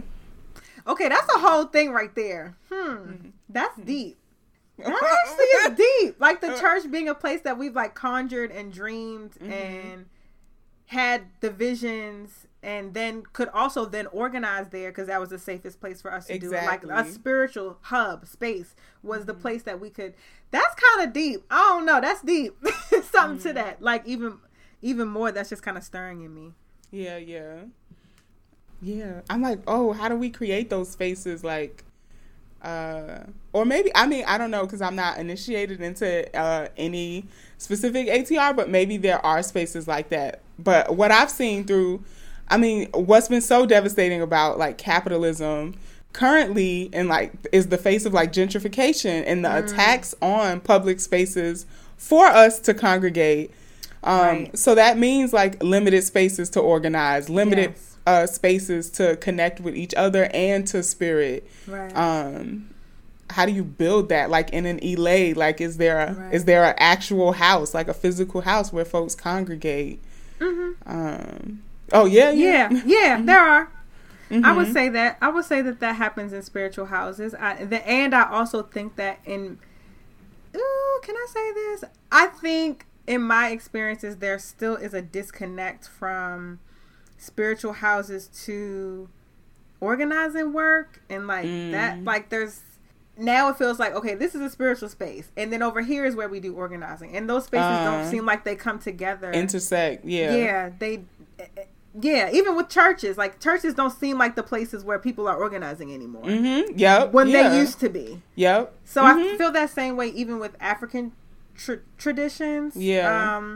There's still stuff. We're still venerating Black deities, and there's something in that work. But it feels like there's a separation. Yeah. I hadn't thought about this before, so it's like a half thought, but I feel like this has something to do with the attempts to like sideline queerness.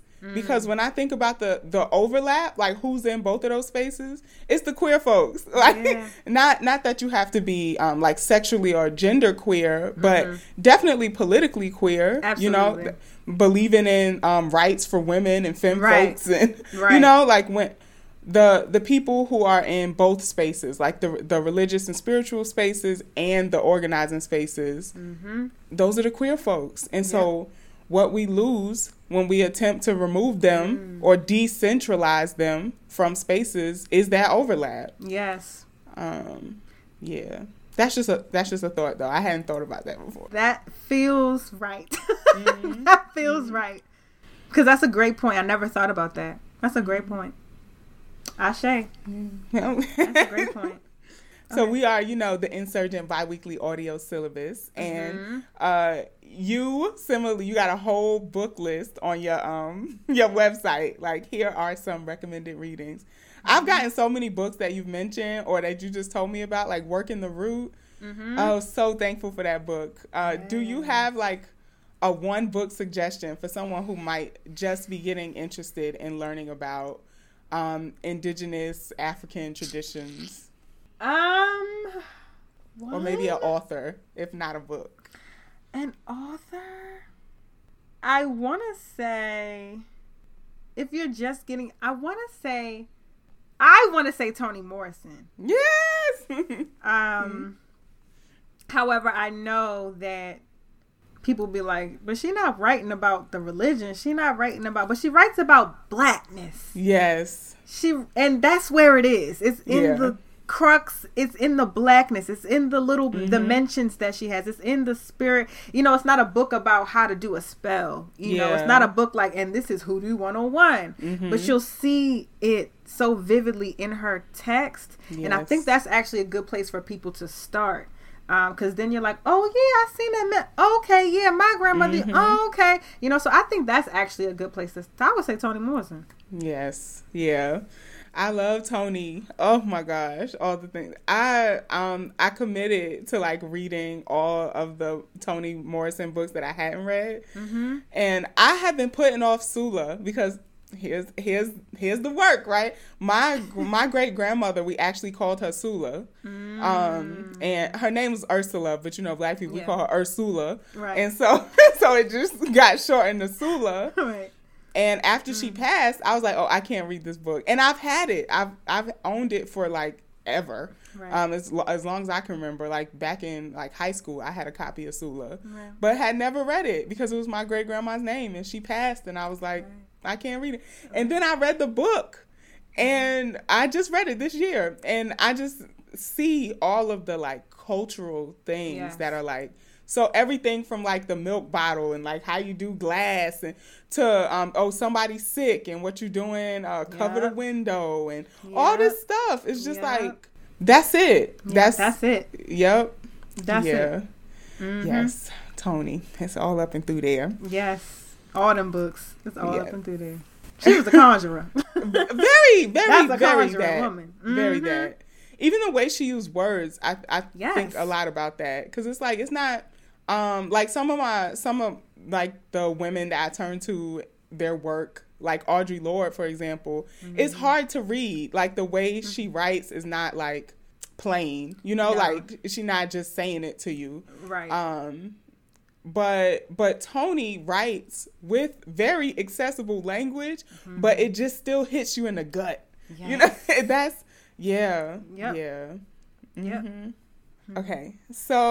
Okay, my last question is about Curved Chronicles. That's the last segment of the podcast. And you getting shy, Juju? Is this Juju shy? I'm not even shy, honey. I'm triggered, but go ahead. Sorry. We don't have to go there if you don't want to. It's okay. Go ahead. Okay. I was just wondering about dating while Juju, do you see the Curved Chronicles coming? Do you?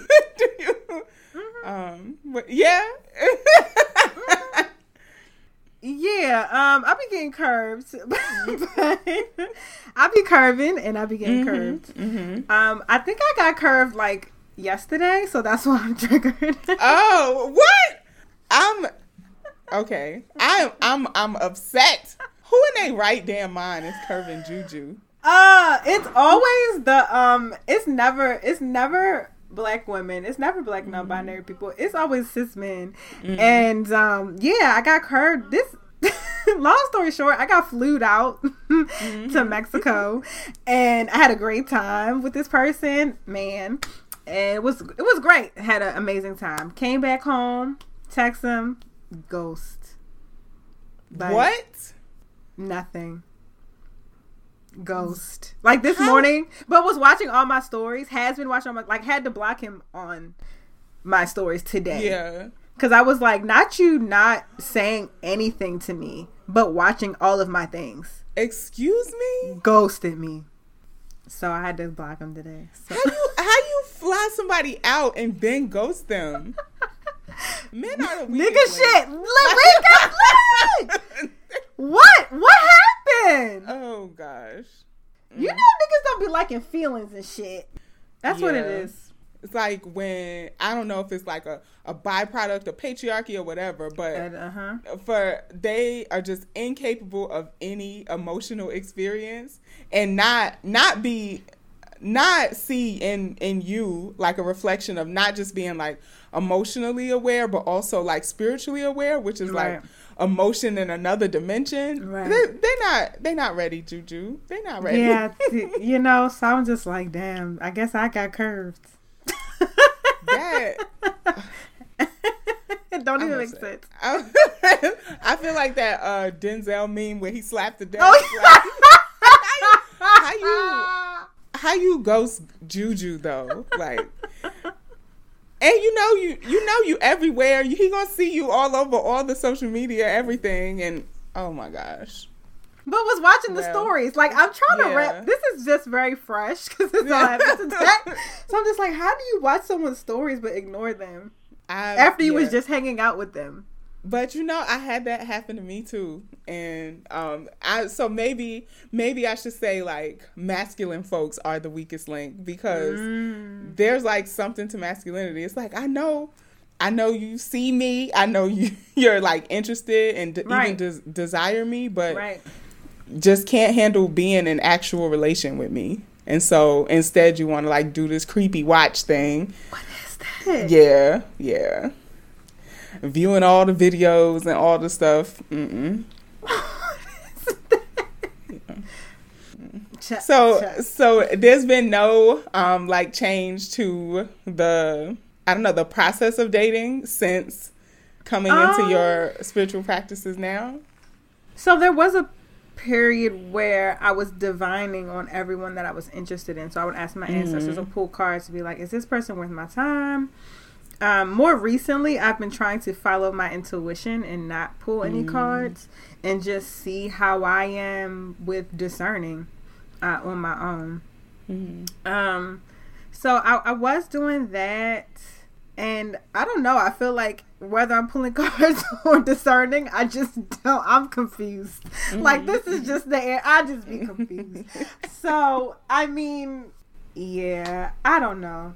It's just an interesting process, I feel like. And then also this weird thing of people, I don't know. I hope it's not true, but sometimes I feel like people want to meet me or even engage in sex or whatever just because of the personality or what they see, or maybe even pedestaling me. So sometimes I don't even know if it's about me, like as who I am.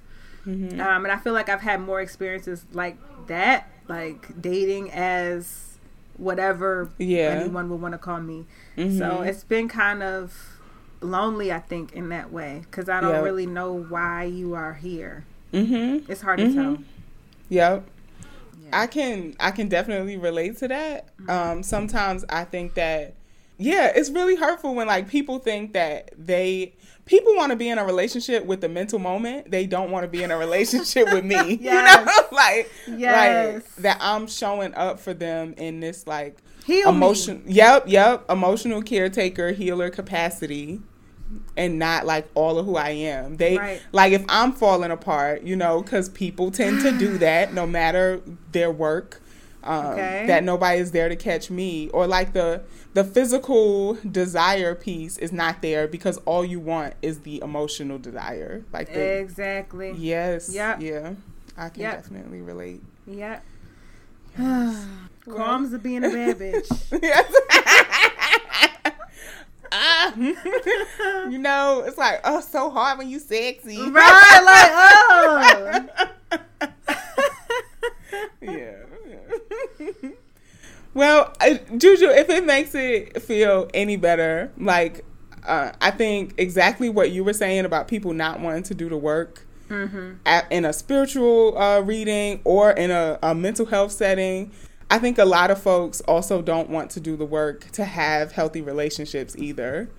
Or be healthy in relation to other people. Yeah, that's true, and it is a lot of work. It is, yeah. You don't just be like, I think you cute, I'm cute, let's be cute together. It's like, it's work. It's work. And as someone, I've been trying to be intentional about that work because I went through a period not doing the work either. So I get it. But it's like, you're so right. People don't want to do that work because it brings up a lot of stuff, you know, when you're with another person. It brings up your internal shit. Getting back to why people don't want to go to therapy. Like you said, like, it brings up stuff. And you don't want to deal with that. You want to ignore that. It's how to cope. I get it, but And I know we deserve for me, people doing the work. The more I study relationships, because, you know, I do like couples therapy, and the more I work on myself in my own personal therapy, like I see to change the way I think about relationships also means I would have to question all of these other models of relationships in my life.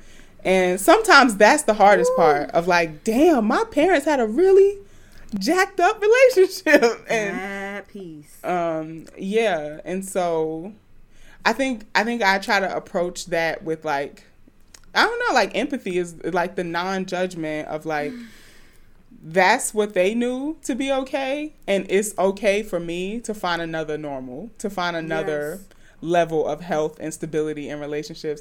And hopefully, you know, the generations after me will be like, okay, girl, you was doing that, but this is the new Yes. This the improved version. Right. Yep. Oh my gosh. Well, Juju, that's all my questions for you. I just want to gush and tell you how much I love you, and I love you too. You know, I be on your page all the time, double tapping and yes, and Juju, okay. I just love you so much. I'm so thankful to know you in this life. Likewise. And yes, thank you. And I'm so glad that Queer WOC listeners who might not have known about you before, which they should, because I mention you almost every episode, know you and can hear your voice now. And can you tell them where they can find you on all the things? Yes. You can find me on Instagram at It's Jujubay, ITSJUJUBAE, or you can follow my podcast page at A Little Juju Podcast, spelled out. You can hit me on my website, itsjujubay.com. I'm Jujubay on Facebook, but I don't really be getting on there. And that's pretty much it. I want to say thank you to you too. I love the show. I listen to every episode. I love you and Nikita's relationship. I love you. I appreciate you. Thank you for pouring into me. Thank you for inviting me on one of my favorite podcasts. Like, this is a big deal to me. So I love your mental moments. I love everything that you do. Like, I learned so much from you just as you learn from me. So I see you out here, and definitely sending love and ashe and prayers to you always as well. Oh, thank you. I'm glad we can like do this cycle of pouring into each other. Yes. It's important. That's how we're gonna make it through. Yep. All right. Well, thank you, Juju. Of course. Thank you. Have a good one. Alrighty.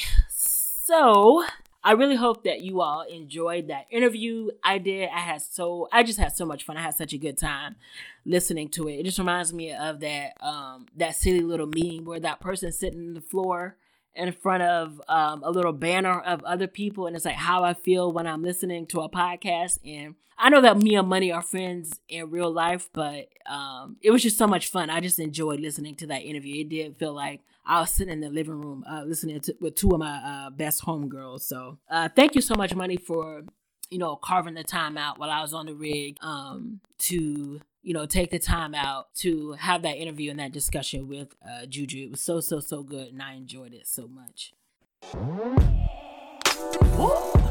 So before I close out, I want to do, I'm inspired by Money's last solo episode where she did the Tumblr cake questions. So I felt like a kid. I was like, well, I want to do the cake questions too. So I'm going to close out in a little topic segment, and I'm going to answer the Tumblr cake questions. All right. So chocolate cake. First question is, do you like the rain? I fucking love the rain. I feel like it's actually my favorite weather. It's just so calming. It's so soothing. I just love, especially like being in my apartment on a rainy day, and I love the sound of the rain, just like the pitter patter of the rain against the window. I love like the overcast, gloomy grayness of the clouds when it's raining. So suffice it to say, to answer New Edition's question, I indeed can stand the rain.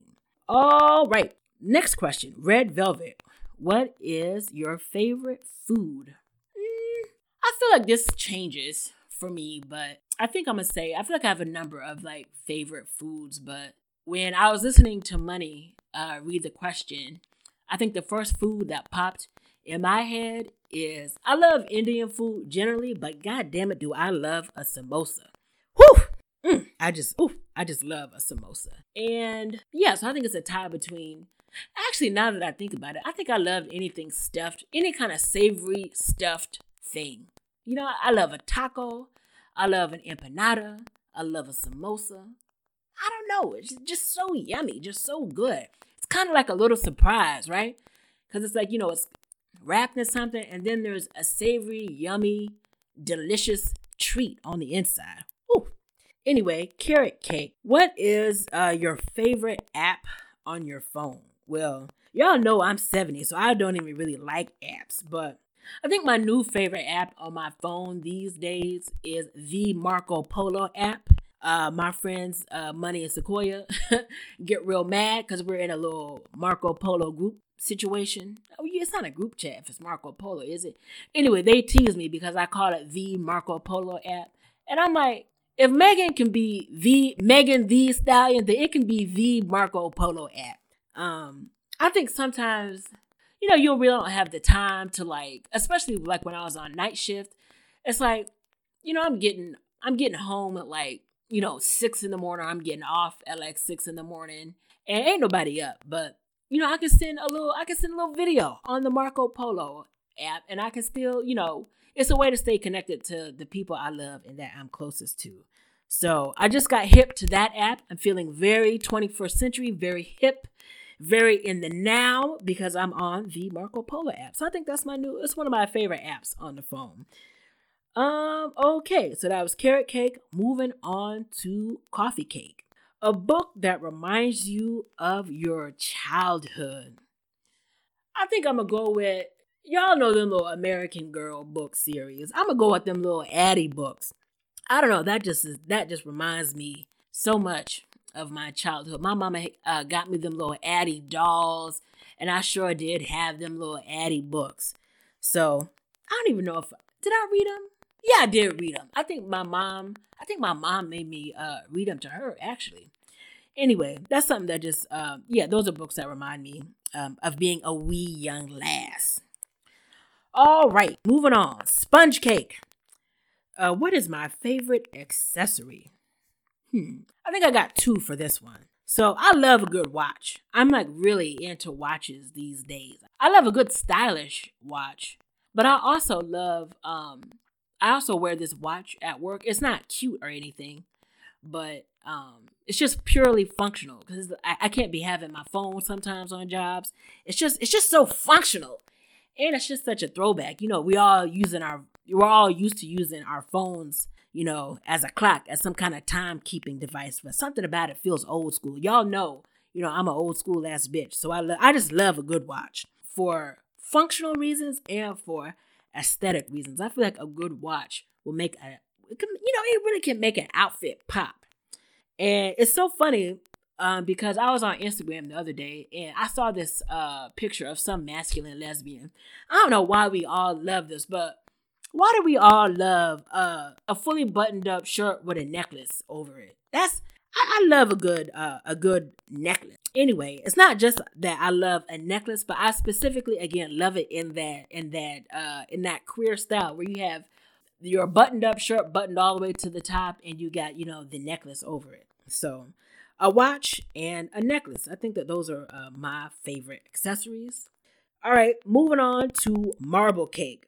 Favorite time of day.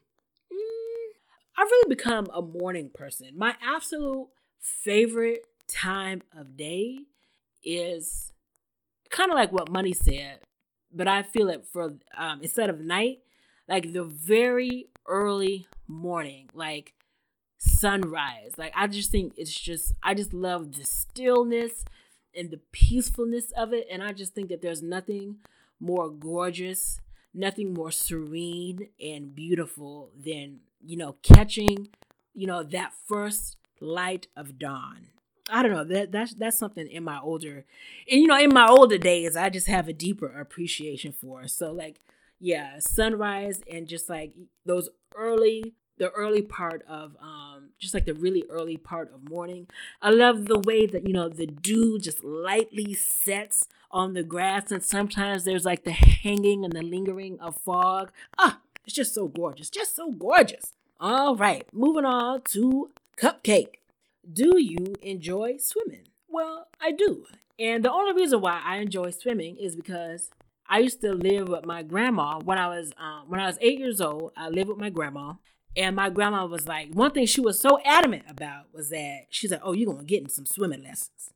And I think since then, I've really enjoyed the water. It's just so funny because I was telling somebody the other day that I felt totally remiss by the fact that I did not get to swim at all this summer. So I love the water. I love swimming. I just love being near water. It's just it reminds me of like my favorite time of day. It just feels so serene, just feels so nice. So yes, I do in fact enjoy swimming. All right, Brownie. A band or artist that you used to like but don't like anymore.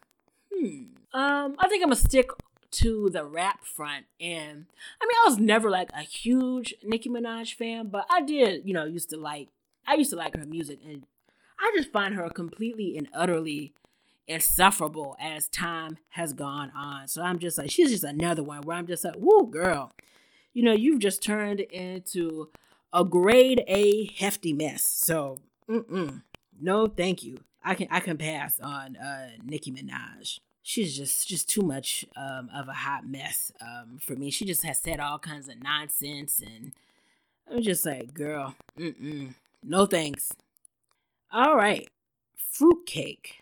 That's so funny for me as a stark raving homosexual. All right, what is my favorite holiday? Well, I think because I'm a kind of a closet narcissist, I love Christmas. Not because I have any, you know, reverence for, you know, any kind of faux white Jesus or anything like that, but it's my birthday, and I just love, I don't know, I feel like, I don't know when I became some like middle-aged white woman. I'm just thinking about all the stuff that I've been talking about. I just really love the time of year. I just love the poinsettias. You know, I just love tinsel. I love the garland, the trees. I just love the smells and the feels of that time of year. It really does feel like the most wonderful time of year to me. And I think mainly it's, again, because I'm a narcissist, and it's just, you know, it's just the time of year around my birthday.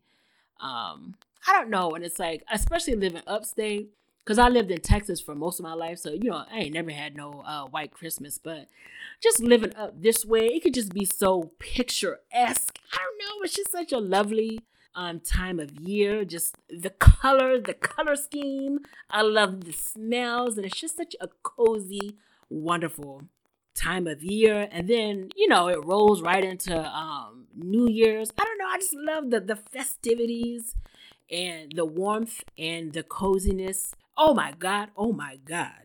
And can we please talk about holiday music? I love holiday music, Christmas music. Especially, you know, the Black classics when it comes to the holidays. My favorite Christmas song, I don't know why, but I just love the depressing Christmas songs. My favorite Christmas song of all times is The Emotions. What do the lonely do at Christmas? It don't matter if I'm in the best moods, if I'm in the best spirits. I can, you know, be ba-da-da-da, booed up, and just something about what do the lonely do at Christmas. I don't know why. That's just my favorite song. What's that little one? The little Destiny's Child? I'm so in love. Doesn't it feel like Christmas? Doesn't it feel like Christmas? Oh, that's just such a bop. Oh my, y'all know, don't even get me started on Luther and all his wonderful Christmas jams.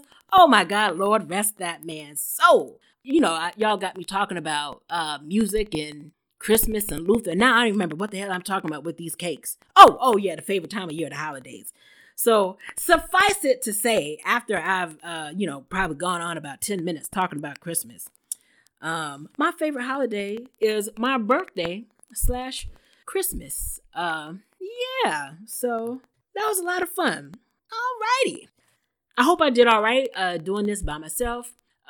Money said that if it wasn't up to her standards, then she said that she would not be afraid to rip this episode down, because y'all know at the end of the day who really runs this show, and y'all know Money really runs a tight ship. So anyway, hopefully the next time y'all hear Queer Walk the podcast, Money and I will be together. Oh, Lord Jesus, I can't believe Money used to do this goddamn show by herself. It's just so hard because it's like you ain't got nobody to, kiki and sounding board off of. But alas, hopefully I made sense. Hopefully I haven't rambled too much. But hopefully you all have missed me. And even if I do sound like a hot raging mess, I am a hot raging mess that you all have missed. And I will never be as a hot raging mess as J. Cole or Nicki Minaj. One hopes. Anyway, this has been Nikita, your friendly neighborhood stark raving homosexual. Y'all be sure to send Money some love because she is very busy. And in all seriousness, she's doing a phenomenal job of, making sure that the next generation of therapists, that she's working with and teaching are, not going to be total pieces of shit. And that is important. Anywho, like I said, this has been Nikita, your friendly neighborhood stark raving homosexual. And this has been Queer Walk the podcast. And I'm out.